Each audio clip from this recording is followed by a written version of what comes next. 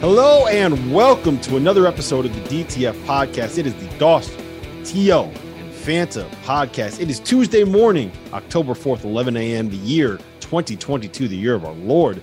Gentlemen, what's going on, man? We are officially 5 weeks away from the start of college basketball season. I can't wait. With that in mind, I do want to drop a couple programming notes here for what this podcast is going to end up being for the rest of the preseason. We have a whole bunch of season preview content that we're going to put out on the Field of 68 and the Field of 68 After Dark. That's happening in about 3 weeks. There will be an announcement coming for that.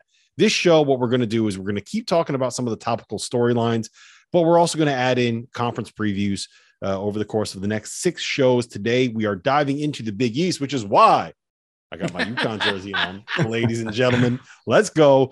Anyway, gentlemen, how are we doing? What's going on, T.O.? I'm going to go to you first on this one because every time I go to Fanta first, you yell at me for not asking how you're doing. So how are you doing, sir? I am fantastic. And that fall weather has finally started to creep down south a little bit. It's supposed to be 70 here where I'm at, and I couldn't be happier. But it also means conference previews time, which for us is kind of a little snippet of happiness. It's not quite all the way there, but it's like we can taste it just a little bit. So that part's good. And then just kind of moving forward as far as that's concerned, my Clemson Tigers, I told somebody the other day, we're pretty good. We're pretty good, guys. We're going to keep on moving it in the correct direction. But I will be as non-biased as possible talking basketball. That's my profession. That's what I want to do. I'll be non-biased. However, I'm a Clemson Tigers football fan. And I can't help myself. That offense is clicking. My life is good, and the tailgate's even better. Yeah, I just want to say shout out to DJ Uiagalelei, who hit the over 170 yards passing prop that I had on him over the weekend, and who also led Clemson to over 23.5 total points over the weekend, which was nice for the Rob Doster Bet Rivers betting account. It needed a little bit of a boost after a rough couple of weeks to start the football season. Fanta, how do you feel now? All right. So we've been doing this DTF podcast for more than a year. How do you feel now being a co-host on the show with reality television star Terrence Oglesby?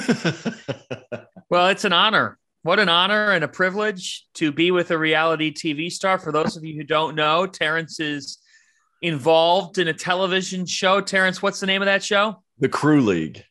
The Crew League. The Crew League. My man was lacing it up this summer and showcased his talents with some of the best ballers in the world. Terrence, explain to people what the heck that was. And I got to tell you, here's what I want to know, T.O. I want to know who was the best, which one of those rappers was the best hooper? That's what I want to know. Out of the whole thing? Yeah. Okay, so I can only talk about the first. Well, we've only had one episode come out, and I signed a confidentiality agreement, so I got to be careful. But because I'm not trying to catch these papers on my front door. But so NLE Choppa is a good player. He goes around and plays in all these celebrity tournaments. He's a pretty good player. Quavo is obviously a good player because he's a good athlete. He's good at pretty much everything. The only problem is he's about 5'9", 5'10". The one that helped us having I was on Waka Flocka's team. So for people who don't know, Waka Flocka Flame, his management called me. I'm friends with his management team, and I met Waka some years ago, and they were like, "Hey, we're putting this Crew League team together. Are you interested?" I said, "Absolutely." They said, "Well, we don't know if we can pay." I said, "Doesn't matter." I said, "Absolutely, I will show up." So I played a grand total of like 3 possessions in game 1. And then as it goes on and I can talk more about it, I'll be able to tell more stories. But it was so much. The best moment so far was the teaser that came out when they're interviewing you in your first interview, and they're like, "You want me to what swag?" They were like, "What swag are you on?" Father of 2, middle-aged. I said middle-aged father swag. Yeah. I got a lot of love for that one. People love it. You said, no, don't show my shoes. Keep the camera up here. Yeah, we don't need to do all that. Well, the funny thing was we had this guy, Fly Guy DC, who's like a big radio personality in Atlanta, and he's dressed to the nines, man. He's so good at what he does. And he's just hype all the time. And he's got these brand new Kyries and God knows what kind of socks on. I'm just like looking at him like, dude, this dude looks fantastic. They're going to interview me next. And then they're going to ask about my swag and I'm screwed. I was like, I just have to fully embrace it. But it was a lot of fun. And as far as your question, it helped that Waka is about 6'5", it helped because he helped on the boards a little bit. So where his value could have been is what Waka was best at. And that's on the boards. And he hit a couple of free throws, and the rules are a little wonky. I can't go into all that right now, unless we're going to do the whole episode on it, but you might say he went hard in the paint. He goes hard in the paint.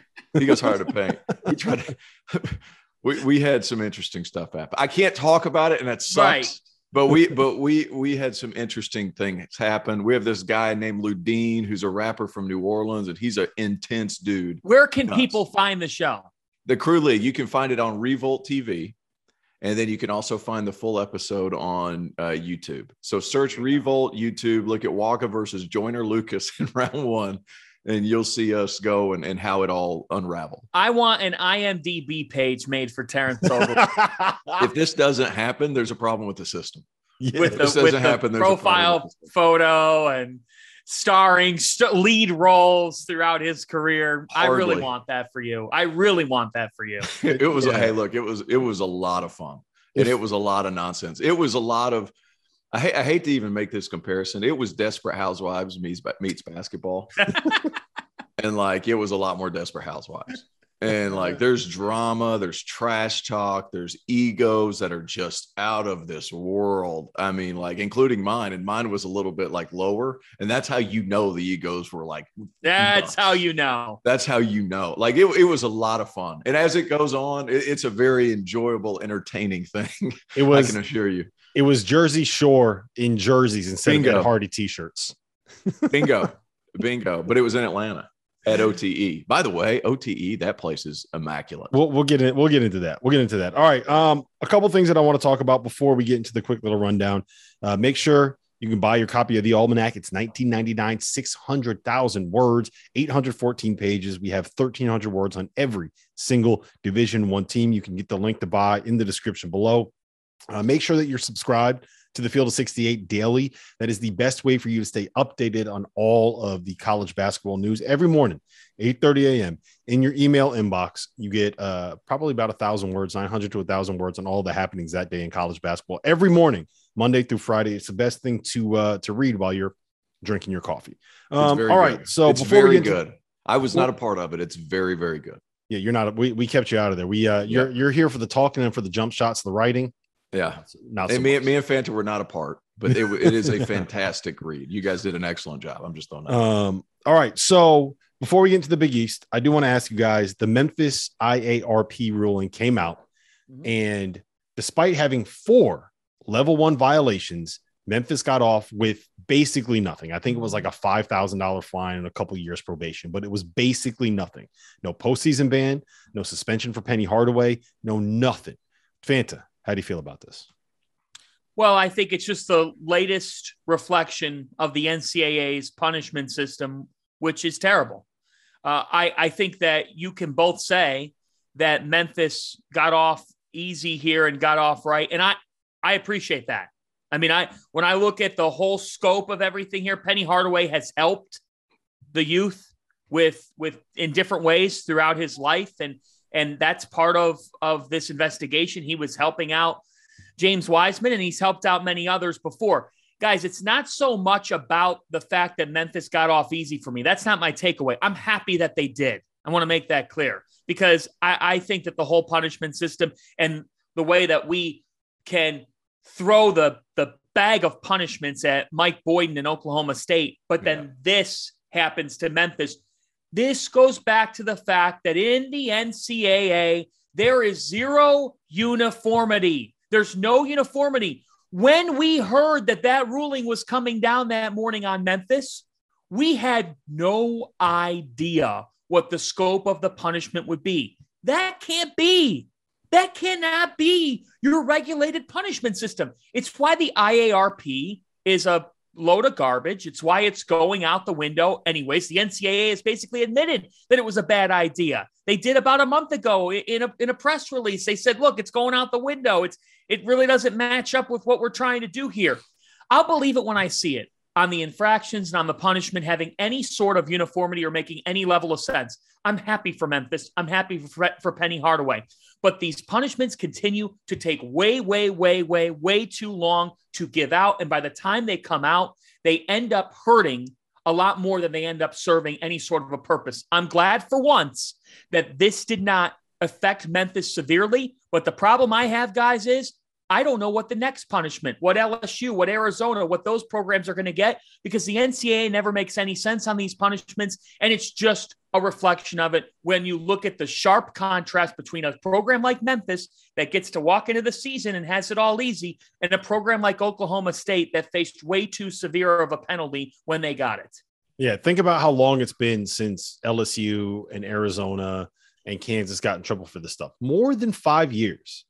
There are kindergartners out there that weren't born when this happened, right? When the FBI investigation started. More than 5 years. More than 5 years. There are kids finishing my playing career. Yeah, there are kids that went to college as freshmen and are now graduates. Yeah, that are now graduates working jobs that outlasted this investigation. It's insane. I hate the way that it works. I hate the setup. I will say this, T.O., the lawyers always get paid. And to me, the lawyers here did the job. Like they need to walk around like puffing their chests out. They need to walk out there strutting, because they essentially argued that Penny is, I don't want to say Robin Hood, but he's basically like, all he does is help people in his community. And to be able to understand that money and that paycheck and that $11,500 that went to James Wiseman's family, you need to understand that Penny helps everybody in that Memphis community. I mean, he's a guy that he has for a long time. Yeah, that has made what? He made $100 million, something like that, in his basketball career. He's made 7 or 8 figures from a Nike deal that he probably still is getting paychecks from. He's making more than 7 figures with a crooked number in front with his deal from Memphis as the head coach. He's probably spreading that money around the community and helping people in his community. And he's a Memphis native in his community that needs help. And basically what the lawyer said is, how can you get him in trouble for helping out this kid when he's helped out these thousands of people over here doing essentially the exact same thing? How can you prove that this is a recruiting inducement when it's the exact same thing that he's done over here? It reminds me a little bit of the North Carolina ruling about, what was that, like 8 years ago with their fake classes. Yeah. Part of that was North Carolina essentially they were doing it for people, not just athletes. Yeah, so they were doing it for everyone else. They also had the benefit of saying that the NCAA has no control over ruling whether or not a class is a real class. That falls on the institution, and that falls on with the places that allow institutions to be accredited. So basically North Carolina said, yeah, these fake classes we believe are real. And then they dealt with whatever they had to deal with the accrediting institution, and which goes way above the NCAA's. So that's how they were able to get out of it. But I mean, you got to give credit to the lawyers here, T.O. Fantastic job by them. And Penny has done a lot of good for that Memphis community. And guys, I'm gonna be honest, you both did such a great job of breaking that down. I'm not sure what I can really add, but what I will say, you talked about the North Carolina thing. The inconsistency is something that bothers me as well. And that's something that Fanta alluded to. Like, you're not going to come down hard on, say, a North Carolina or somebody like that, but then you're going to go after Charleston Southern for a couple of kids selling books. You know what I mean? Like, yep. They're all under the same umbrella, but yet you treat one school one way and one school another way. I'm glad the IARP, whatever acronym that is, I'm glad that that's going away, and it's a new time. And we're finally getting to, at least a little bit more clarity with them having a lot less power. Does that make sense? Mm-hmm. It does. And the last thing I have on this is, does it not come off to you guys that they quite literally treat each case individually to a point that they don't ever cross-examine or take a look at how they're handling every case and try to apply the same types of standards and rules? And what that comes off to me is that the IARP is basically this group of different college officials and administrators and overseers of infractions that the NCAA assigns. And I think that this group is basically sectoring off into either mini groups or, sectors of their whole group and reviewing these cases very closely, doing a deep dive. The problem is, when you have no real system of punishment and you don't follow any sort of a precedent, you have zero sort of organization into how you hand these penalties down, whether it be timeline or whether it be what exactly the punishments are. So, like, for me, the NCAA continually defeats themselves. They defeated themselves on NIL. For the longest period of time, they said NIL would kill them. NIL is the very thing that's making college basketball better right now. They defeat themselves when they say that one school's getting punished to this level, and then when something similar comes down to another school, they don't do anything similarly to what the previous punishment was. You're going to be susceptible to getting criticized. If you're running a company and two employees do the same thing and you punish one employee more than the other employee, correct, you're going to end up getting in a lot of trouble in 2022. The NCAA goes by their own wind and their own ways. And I just wonder, it makes me wonder too. The problem is if they don't follow any precedent, which means every single one of these cases are handled by a case-by-case basis, which means there's no level of expectation, which means there's no accountability. If, for example, Mike Boynton and Oklahoma State get a fucking postseason ban for something that is completely negligible and exactly the same as what some of these other programs like, they had nothing to do with anybody on the team. And nothing to do, like, it's just, the way that it's set up is bullshit. And it frustrates me to no end. And look, I still feel for Mike Boynton. He was out there trolling the NCAA on Twitter when this ruling came down. I think that he's handled it about as well as you can, but can I don't want one thing? Yeah. Hurry. Yeah. You got 1 minute. I just want to add that talking to coaches in the preseason, when you ask them about the state of college basketball, most of them are ending their answer with this: we better get the hiring of the NCAA president right. Mm-hmm. You can't just have Mark Emmert step down and then botch the next hire. This hire is the biggest hire in the history of the NCAA, and they've got to get it right. Me. Hire Doster. Hire Rob. I'm not printing those T-shirts. Hire Rob. I'll be the NCAA. I have no problem doing it. You know how much Mark Emmert made last year? 10 mil. Well, you're going to the Champions Classic, so the NCAA office is a short trip away. You could drive over and hand off your application. I'll see you there, David Warlock. Do that. Do it. Hey, do it. Go drop your application off. I'm going to apply for the for NCAA president. I'm going to run. All right. I don't want to spend too much time on it. I just want to send thoughts and prayers out to Vincent Uwuchukwu, USC 5-star freshman center. I don't want to go too into specifics with it, but he has a heart issue that popped up at a practice. I believe that Matt Norlander reported that he collapsed. Sounds like he is doing all right, but he's being held out of basketball related activities. We don't know when he's going to be back. I don't want to tread into the medical field at this point, but I want to acknowledge that because he was going to be a really good player for USC this year. So we don't know if he's going to be playing, and I hope that he gets back, man. You never want to see that happen to a kid. It's nice to see Keontae Johnson returning to the court. I think that's one of the more interesting storylines this year. So it is possible. I don't think this necessarily means it's the end of his career, but I wanted to mention that. All right. Before we get into the league preview, one last question. I teed this up for you guys. I don't know if you actually read the rundowns. I'm guessing that T.O. probably did. Fanta, that you're probably going to be making this one up on the spot. But which football school? We know how in college football this year, all the basketball schools are having success. Kansas is 5-0. Duke is winning. The UConn Huskies went into Fresno State and took down the Bulldogs for their first win. It was a home win. Hold on. It was a home win. They didn't go there.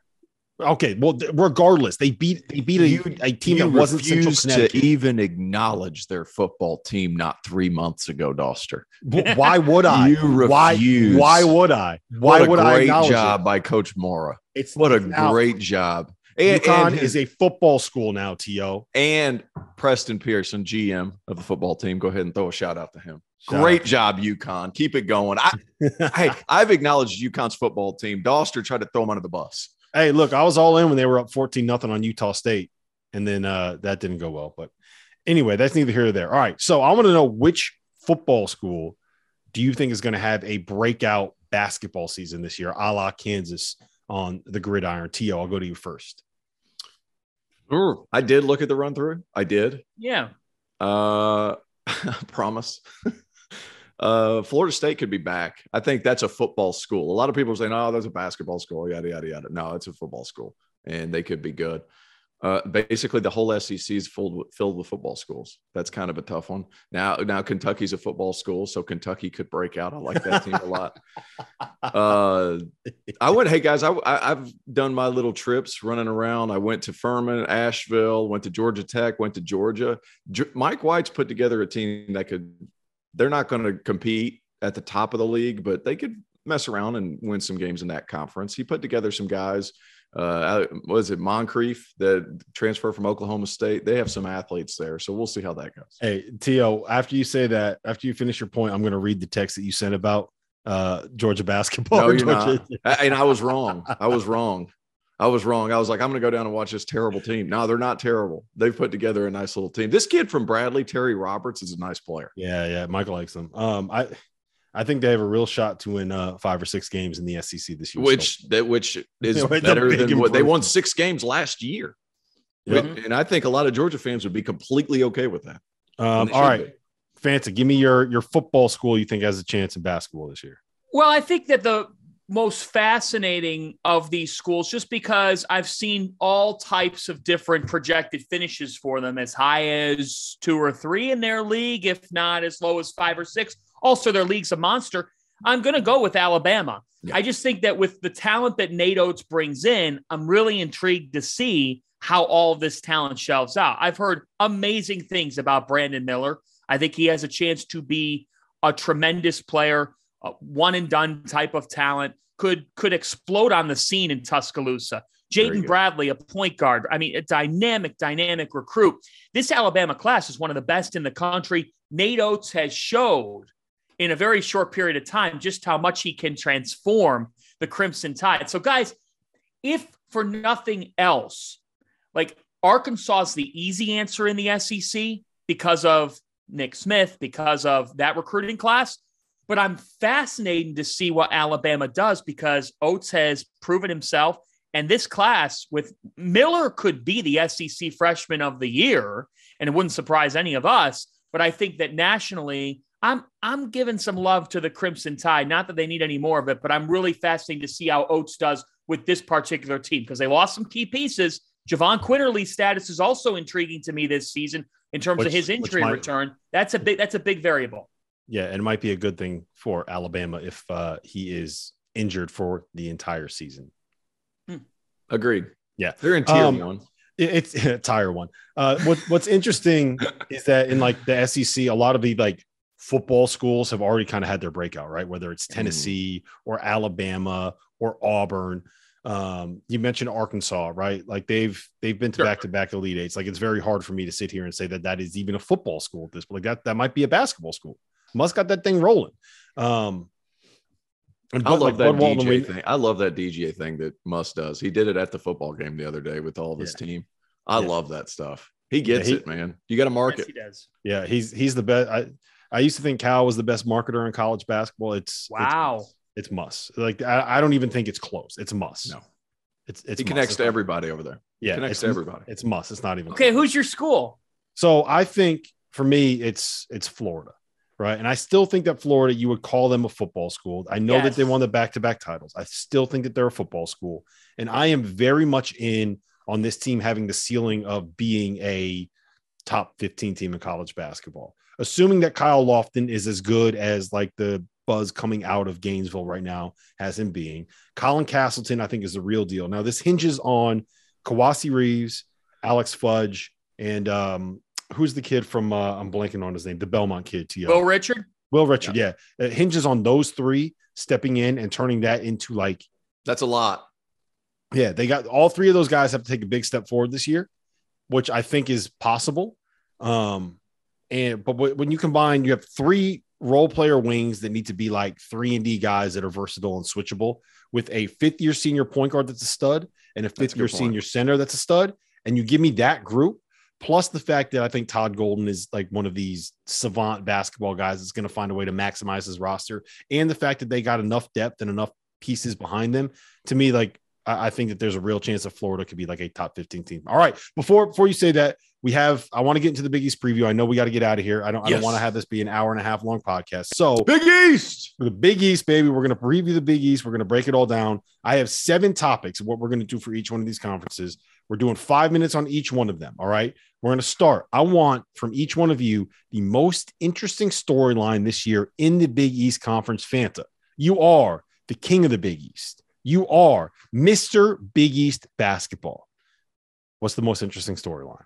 Breaking news. The Field of 68 has an online store, and it's your one-stop shop for the latest and greatest merch in college basketball and college football. You can find shirts to support your favorite team, make fun of your rival team, or boast Field of 68 catchphrases like Daddy Brad, Cussin' and Discussin', and the Star Heels. Go to www.fieldof68.shop today and enter promo code TOUCHDOWN for 20% off at checkout.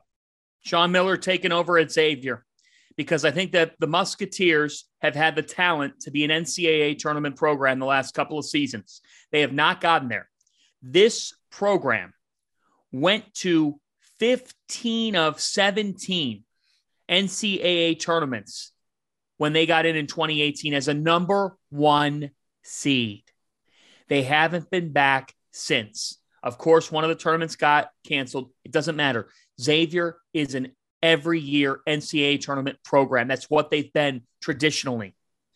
Miller taking over at Xavier is so intriguing to me because Sean Miller owns a winning percentage of close to 75% of the games he's coached in. We know about his past. We know that there's the investigation of him, and we know that there could be some sort of a suspension maybe early in the season that happens. That is on the table as an option. But if it does happen, it's not going to be something that's too significant. And in my opinion, he just needs to tell the NCAA that he was helping kids move, and he's been helping kids move to Tucson for years and years and years and years and years. Right. In my opinion, Xavier can win the Big East this season. They have that type of ceiling. They can challenge Creighton at the top of that league. And I think it has never been a question of talent at Xavier. It's been a question of the past couple of years of coaching. No offense to Travis Steele, but Xavier has fallen flat on their face in February the last couple of years. I really like what I'm seeing from this team. I think Colby Jones has a chance to be a Big East Player of the Year dark horse. And guys, remember the name Desmond Claude. He looks like he's going to explode on the scene in Cincinnati, and that's a great fan base. It's an awesome atmosphere. Xavier returns to the map nationally this season. Des Claude, New Haven's finest, potential one and done guy. I think there's a non-zero possibility that he's one and done in Xavier. T.O., most interesting storyline, Big East Conference. I love that one. And then the fact that Sean's having to deal with Fremantle is a big thing as well. Mm-hmm. I think that kind of plugs into that storyline, which is huge because you're adjusting that culture. Mine is St. John's backcourt. Look at Curbelo and Posh Alexander. Neither one of them can throw it in the ocean. Both are electric playmakers. One defends, one is all flash. It's either going to be the best thing St. John's fans is ever going to see. It's going to be the worst thing St. John's fans are ever going to see. I'm so intrigued by how they mesh together. There's not a ton of shooting on that team. That's going to be interesting in and of itself because those guys are going to be driving into a paint that's going to be packed. Somebody's going to have to step up from the perimeter, and they're going to have to knock down shots. The number 1 in the country in pace with 2 lightning fast point guards and playmakers. That's going to be so much fun to watch. Not to mention, Champagny had 15 and 6 last night in a preseason game for the Sixers, I believe. I looked at Yep. If he was back, I would be all in on the Johnnies. He's not back. They need somebody to shoot the rock. I'm worried about that, but I'm also wildly intrigued by those two playing together. St. John's is going to win 1 or 2 games that they shouldn't win, and they're also going to lose like 3 or 4 games. You're like, how are you losing to FAU? Like, how are you losing? How are you losing to Iona? What is happening here? So, and they're going to have a game where it's going to be like they're going to have like 40 assists, both teams combined, and then they're going to have a game where both teams combined for 40 turnovers. Yeah, because they're going to defend their butt off. They're going to get a turnover. They're going to go down. They're going to dribble it off their foot, and then it's just going to be an absolute.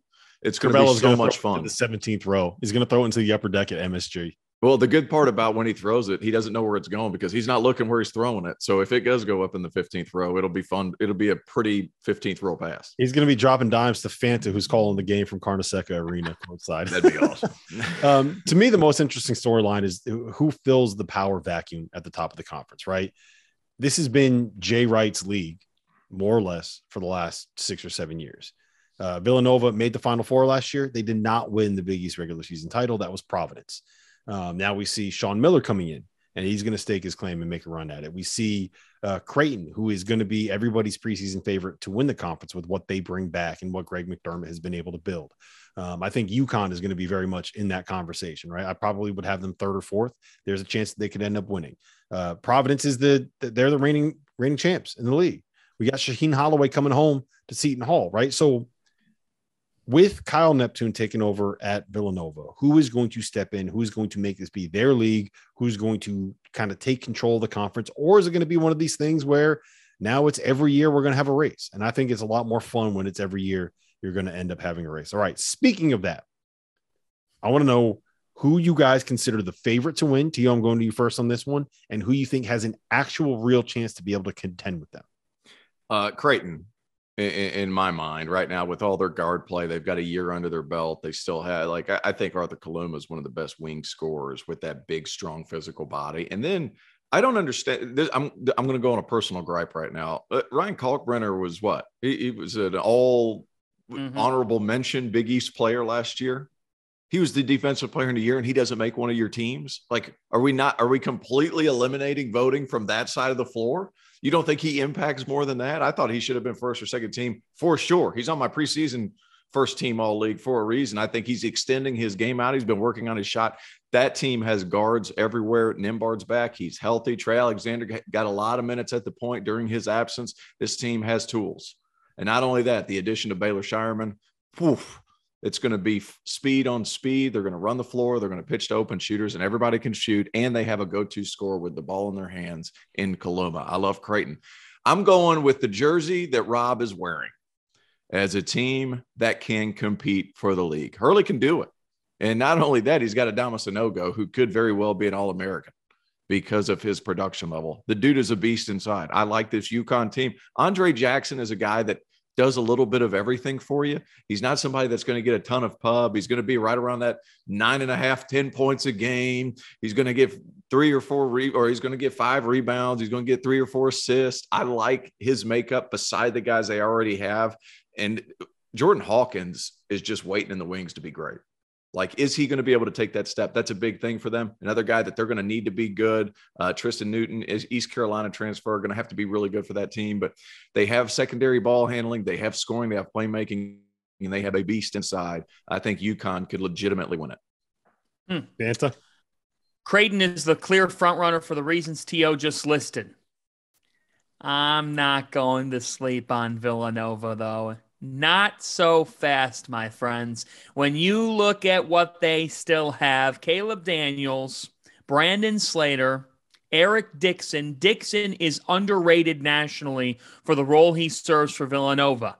He mans it down low. And somebody said to me a couple weeks ago, I don't know if he can handle it all. Let me tell you something. He can handle it all. They'll have Nana Njoku come off the bench, but you're going to see a lot of Dixon. Now, the variable of all variables is this. It's not Kyle Neptune on the sidelines. That's not what I'm looking at and saying, oh, I'm really concerned or that. Like, and it's not me discounting Jay Wright. It's me looking at the fact that by virtue of their roster, Villanova, not known as a freshman factory, is going to have to rely on Cam Whitmore and Mark Armstrong to do things for them. Now, I have gotten every inclination that Cam Whitmore could be Villanova's best freshman in 25 years. And there's been some lethal freshmen. Whitmore looks the part of an NBA-ready player, of the first one and done in the program since Tim Thomas back in the late 90s. Ooh, Timmy T. Timmy T. The biggest dimension of Villanova challenging at the top of the Big East is Justin Moore's return timeline, which I had unveiled a couple weeks ago. He is tracking towards right around the start of Big East play. Guys, that changes the entire Big East picture, because if a healthy Justin Moore comes back, and Justin Moore's even half of what he was, it's like making a midseason trade acquisition. So for me, Villanova is going to be challenging there. Xavier will be challenging there.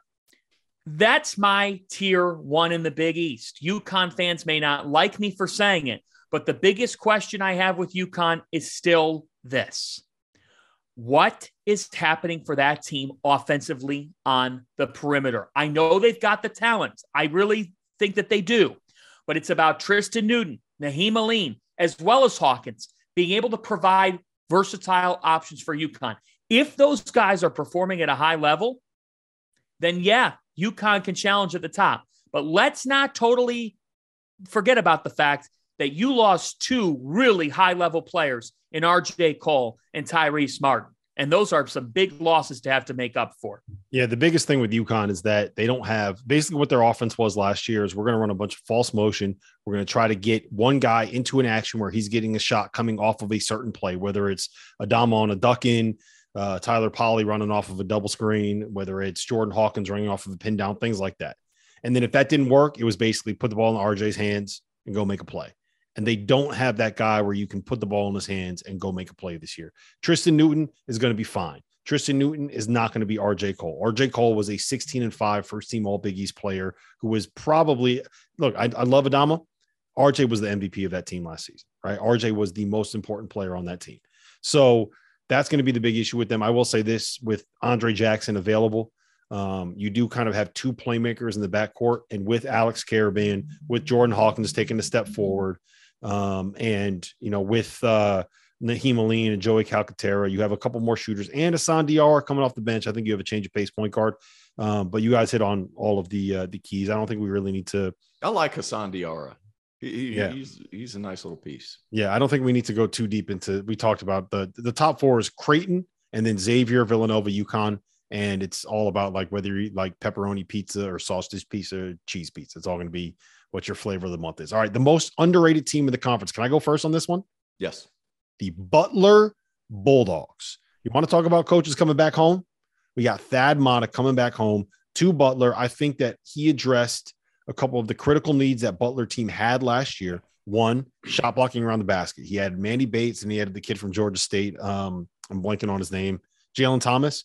They are going to have some of the best rim protection in the conference. And I am saying that knowing that Ryan Kalkbrenner is at Creighton.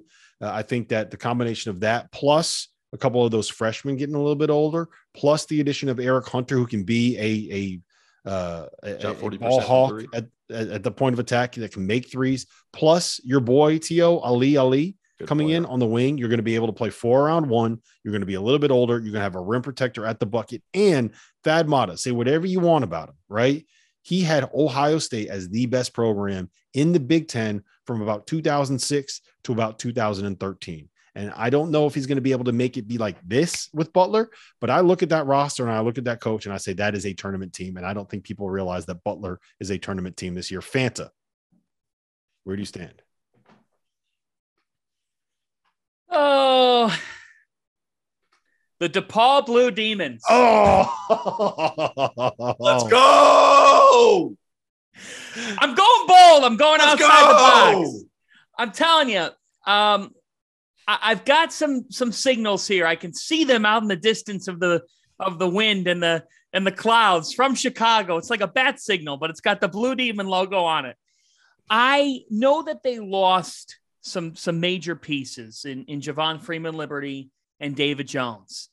I don't think that they feel in that building that they are in a place, last place. I think that that's a team that is going to be more connected, even more connected than they were last year. I think that's a team that still had scars from the Dave Lato era in Tony Stubblefield's first season. If you probably didn't watch much of DePaul, folks, the listeners here are probably saying Fanta is out of his right mind. He's out of his damn mind. But that team should have, and I know should have won a number of games last year, and they did. They do have some pieces. Umoja Gibson from Oklahoma is a bucket getter. That kid scores at a very high level. Caleb Murphy coming in from Minnesota was a high-level transfer addition. They still have Nick Ongenda. They have a kid named Philmon Gebrewith that I think is a really interesting piece to the puzzle. And Tony Stubblefield, you could say whatever you want about Tony. Here's what I know he was able to do by the end of the season. He had that team playing pretty hard. He had that team defending significantly better. He had that team in games. They bring Terry back as well. Jalen Terry is back. I think DePaul, they're getting underrated because they're probably going to pick to finish last. And I have a gut feeling that they make a little bit of a step here this season. And guys, I can't sit here and tell you that, like, I think that Providence or St. John's or Seton Hall are underrated, because I think they're probably all going to finish jumbled in the middle of the league. I think DePaul takes a step forward, and I'm a little bit down on Marquette and Georgetown. So I'm going to go with the Blue Demons. I'm going way outside the box here. Hey, I will say this, Caleb Murphy, it has NBA potential. He is so fast. T.O., for the record, T.O. has been on this for like months. He texted me in the middle of August, literally in the middle of August. And he's like, "Hey, what do you know about Caleb Murphy at DePaul? I think he's a pro." And I'm like, "Why are you texting? I'm on the beach. Why are you texting me about a kid from DePaul? What is wrong with you?" Well, Terrence, was it? Oh, I'm just breaking down some film on him. Like, on DePaul in August? Yeah. Terrence, help me out here. Was it an awful pick to say that they're a little bit underrated? I like that. Now, do I think they're going to be in the top 5 of the league? No, but I think jumbled in the middle is possible. I certainly think it's possible, and a lot of it's because of Caleb Murphy. And not only that, like, he's played defense before playing for Brian Gregory down in South Florida. Like, he is. I'm telling you, if you guys go and watch clips of this young man, he is so fast with the basketball, and he changes directions so well. Like, and does it in just spectacular fashion. He is so much fun to watch. And not only that, 6'4", $185, $190, however big he is, like, he has NBA level speed, NBA level athleticism. He passes the ball real well. He just doesn't shoot it. And what's the one thing that all these NBA guys think they can teach? Shooting. Like, don't be surprised if you see this guy just dominate the G League and end up on a roster. I can't believe that we're doing a Big East preview. We're going to talk more about fucking DePaul than we are. First of all, Providence and Seton Hall. Disrespect. Unbelievable. He didn't pick his underrated team yet. I didn't. Well, see, this is the problem. This is why all of our podcasts end up being an hour and 45 minutes long, because pick a team. Who you got? Oh, well, there's not really that many teams, but Seton Hall. You said they're going to be jumbled in the middle. They could creep up in that top little tier. Dude, I'm so worried about saying the word tier wrong. You guys have gotten all in my head for the past few weeks. Tier. It's not that hard. Like, if there's one word that you should be worried about, single tier here every time I don't say tire. So there you go. There's that. Those guys are good. And what have we talked about? Guys in other Power 5 leagues or in the other Power 5 leagues, like, who transferred to the Big East and turned into really good players. Alamir Dawes was a really good player at Clemson. Femi Odukale was a really good player at Pitt. He just didn't win. Like, they have multiple guys that kind of fit that mold. And they got a couple. They got the young man from Louisville. Oh, gosh, here we go. Dre Davis. Yeah, Dre Davis. And his brother Tay. And his brother Tay is a bad boy as well. They still have those talented 4 and 5 men with Tyrese Samuel, Trey Jackson, Yetna. Like, if they're healthy, they're really good in the front court as well. And how do you pronounce it? Indefo? Yeah. Casey Indefo. Indefo, that dude is everywhere defensively. Yep. When I was on staff at Clemson, would have been his freshman year. St. Peter's came down and played us, and they were a handful. And a lot of it was because he was everywhere on the floor. I don't think it's going to change just because he changes jerseys and moves across town. Yeah, there's the rumblings coming out of, South Orange, Fanta? The rumblings coming out of South Orange is that he's been one of their best players in practice. Their best player. Yeah. He's been their best player. The transition to the Big East is not going to make a difference. That kid, if he could do it against Kentucky and Purdue, he could do it in the Big East. Yeah, and they're not going to ask him to be a guy that scores 15 points a game. It's just go out there, muck stuff up, make plays defensively, be 6'7" with a long wingspan and athletic and energetic, take some charges, block some shots, be switchable. Like, for the record, the best choice of these choices was Rob's. I agree with you, Rob.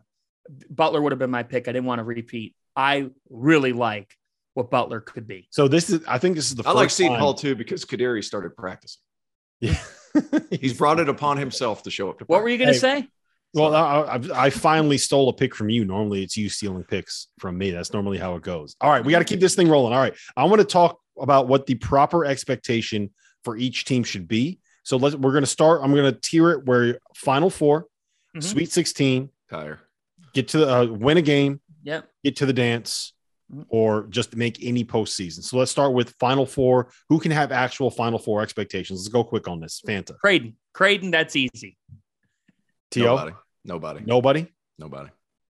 So I think Creighton I think that they're a top 5 team in college basketball this year. Yeah, and I'll get into the reasons why when we get into the bowl predictions. Yep. And I do think that Villanova, with the caveat that Justin Moore, come March, is back to being Justin Moore. I think if you can give me Justin Moore, Caleb Daniels, Cam Whitmore, Eric Dixon, and literally anybody else in that program, I think that group is good enough to make a run to a Final Four. Okay. I agree. Several Sweet 16 level teams. Mind. So, all right. So Sweet 16, who should have the level of expectation that they should be a Sweet 16 this year? Go ahead, T.O. Creighton, I think they're an Elite 8 team deep in the second weekend. UConn has that ability. Villanova has that ability. Xavier, they could win a game in the tournament. Sorry. So the top 3 in my mind, Creighton, UConn, Villanova, those 3 are our second weekend teams. Yeah. Fanta. Xavier, Villanova, UConn would be the 3 teams that I would pick for second weekend consideration. Villanova with Final Four aspirations. Rob, I agree with you on Moore. I also think the one thing about Villanova is Jay did not play his freshman last year really at all. So Jordan Longino, Angelo Brizzi, guys that are kind of getting overlooked collectively on the roster because they might not have as much buzz. But Villanova actually has more depth than they've had beforehand. So, but the Sweet 16 teams would be Xavier, Villanova, UConn. Creighton's they're absolutely Final Four aspirations. Yep. We'll also note about Villanova. Brandon Slater had ankle issues and shoulder issues and foot issues and everything issues after the first 2 months of last season, and probably should not have been playing down the stretch of the year. But he's a tough MFer on that Villanova team, and he was not going to sit out. So getting him back healthy, I think, is a huge addition as well. Like, we were talking about him as a potential second round pick for a while at the start of the season. He was shooting like 40% from 3, dunking on people. So getting him back will be big as well. I think Villanova, you can make an argument they're being underrated. All right. I think Providence should have the expectation for winning a game. I want to talk about them a little bit. They're the reigning champs. And I mean, they're basically retooling everything. It's Jared Bynum and a bunch of transfers. Fanta, I know, were you down there yesterday? So you saw him practice. Talk to me about him a little bit. Well, Bryce Hopkins is going to be an all Big East player if everything shakes out. Guys, I walked into the gym. It took me no time to figure out who he was and what he was about and what he was doing. You want to talk about having a different body frame. You could see why he was recruited to Kentucky. I talked with him at length yesterday. He said it's so hard when you would check into a game for Cal. And he goes, nothing against Cal, but I knew I was going to get taken out right away. He goes, I just knew. And he said, I couldn't play that way. I couldn't live that way. He goes, I know people now are going to doubt me, but he said, I just feel more comfortable here because at Providence, they're going to let him rock. They're going to give him the basketball and they are going to let him rock. Ed Cooley told me yesterday, he reminds him quite a bit of Rodney Bullock, a Friar in the past in Cooley's tenure. He told me Ben Bentel.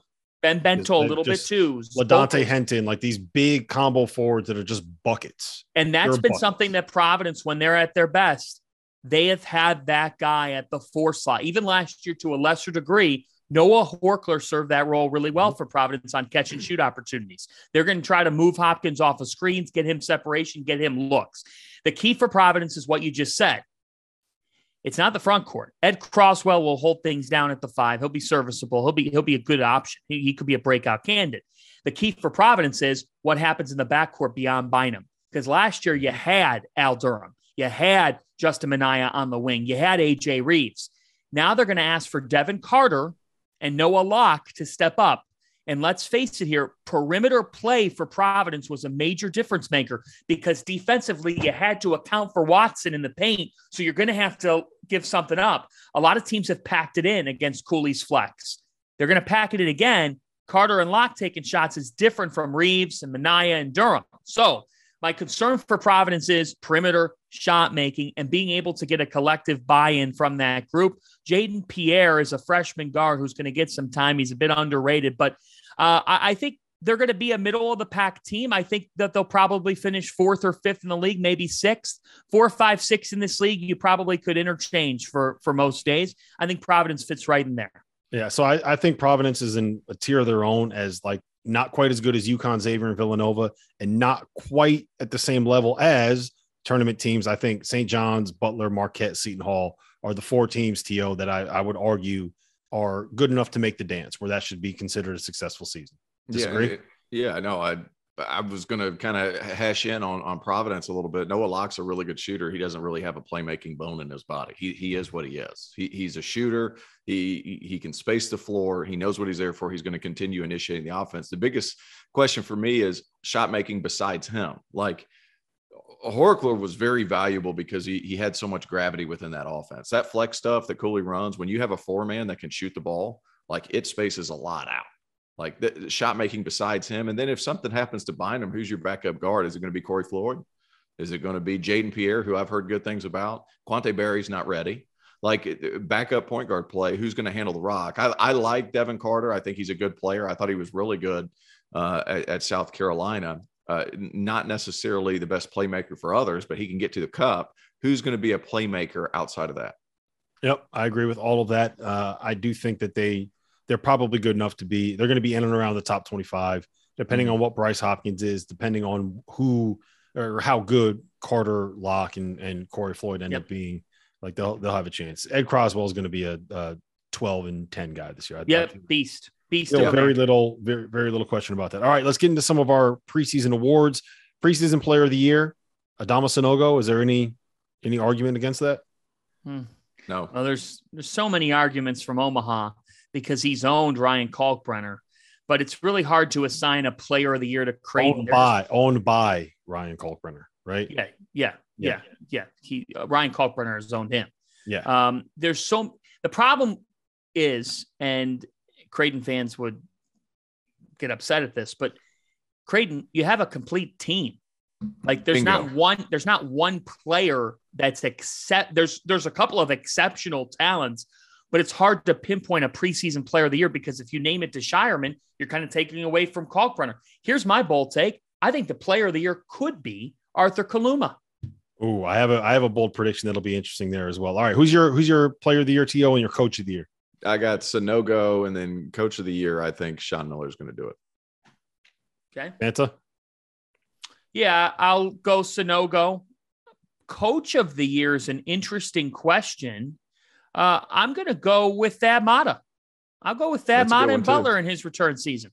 Yeah, to me, the preseason guy that you got to peg is either going to be Sean Miller or Greg McDermott. I think that if Greg McDermott wins the Big East for Creighton, like, you got to make the argument he should be Coach of the Year. First team All-League, this is what I wrote down in the almanac. Jared Bynum, Caleb Daniels, Cam Whitmore, Adama Sanogo, and the big homie, Ryan Kalkbrenner. Is there anything on there that you would change? Either of you? I had Posh Alexander on there, Caleb Daniels. I didn't have Cam Whitmore on the first team. I have a hard time putting freshmen on the first team. Yeah, I would swap Whitmore out. And I would put Colby Jones in there. I really believe in Colby Jones. So I'm going to go with him on my first team with Sanogo, with Daniels, with Kalkbrenner. And I have one other slot. Who did you have? With Posh Alexander. Alexander gets in there for me. I don't put freshmen on the first team. Can I'm sorry, I know we're running short on time. Colby Jones, I understand the intrigue and he played well late, but what does he really do? Well, just a multi-tool offensive player. And I think that Sean's going to continue to get that out of him. I think he's also a really good defender. They're going to have him get the rock and make plays time and again. I mean, he needs to be the centerpiece of that team. So I'm betting on Xavier to be a top 20 team in the country. And I think that Jones is the centerpiece of that team. So maybe I'm higher on him than others, but I'm putting him on the first team. I also am putting him on the first team because, guys, one thing about the Big East is there's not a ton of proven A-level scorers back in the conference. Mm-hmm. Yeah. Proven. Second team, I got Cam Jones, Nunji, Nembhard, Jordan Hawkins, and Cam Whitmore. Yeah, my second team, Ryan Nembhard, Chuck Harris, a Butler, Posh, Colby Jones, and Jordan Hawkins. And I will say this about Jordan Hawkins, and then we can move on. If UConn is going to be a team that actually competes for the Big East regular season title, as opposed to being a team that ends up like 13-7, 14-6. Jordan Hawkins has to be a 17 to 18 point per game guy, like a stud, like have a James Bouknight kind of like he's a different player than Bouknight, but have that kind of an impact on an offense and the attention that a defense has to give them. Your X factor in the regular season title race, T.O., I'm going to go to you first. Zach Fremantle's ability to handle Sean Miller. That is the X factor of how good Xavier can be in my mind. Well, the X factor for me was going to be Jordan Hawkins, because I think if they can unlock him at UConn, then UConn can win the league. It's one of those things where I need to see it to fully believe in Hawkins.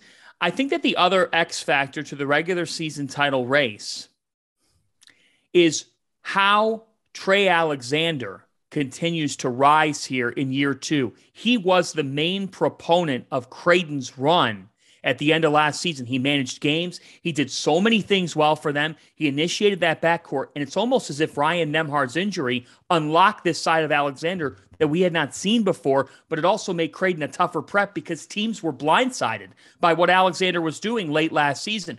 So how do Alexander and Nembhard coexist? If it's as good as what we think it could be, then guys, Creighton's going to win the Big East regular season crown. But being the hunted is such a different role. And that might be the biggest of the factors here. How does Creighton handle being the biggest game on everybody's schedule? Normally in the Big East, it's Villanova. Not this year. Creighton is the biggest game. Yeah, so I think there's a couple here. I think that I expect Jordan Hawkins to be really good. I don't know if he'll be an 18 point per game guy, but I'm kind of penciling in like 14 to 15. Yeah, that's where I'm at. I think the biggest X factor is like point guard play at UConn. Tristan Newton, what kind of impact does he have? How does he work in concert with Andre Jackson? To me, with Creighton, the X factor is one, like the sophomore leap that the Nembhard Alexander Kaluma class takes, and also the impact of Baylor Shireman.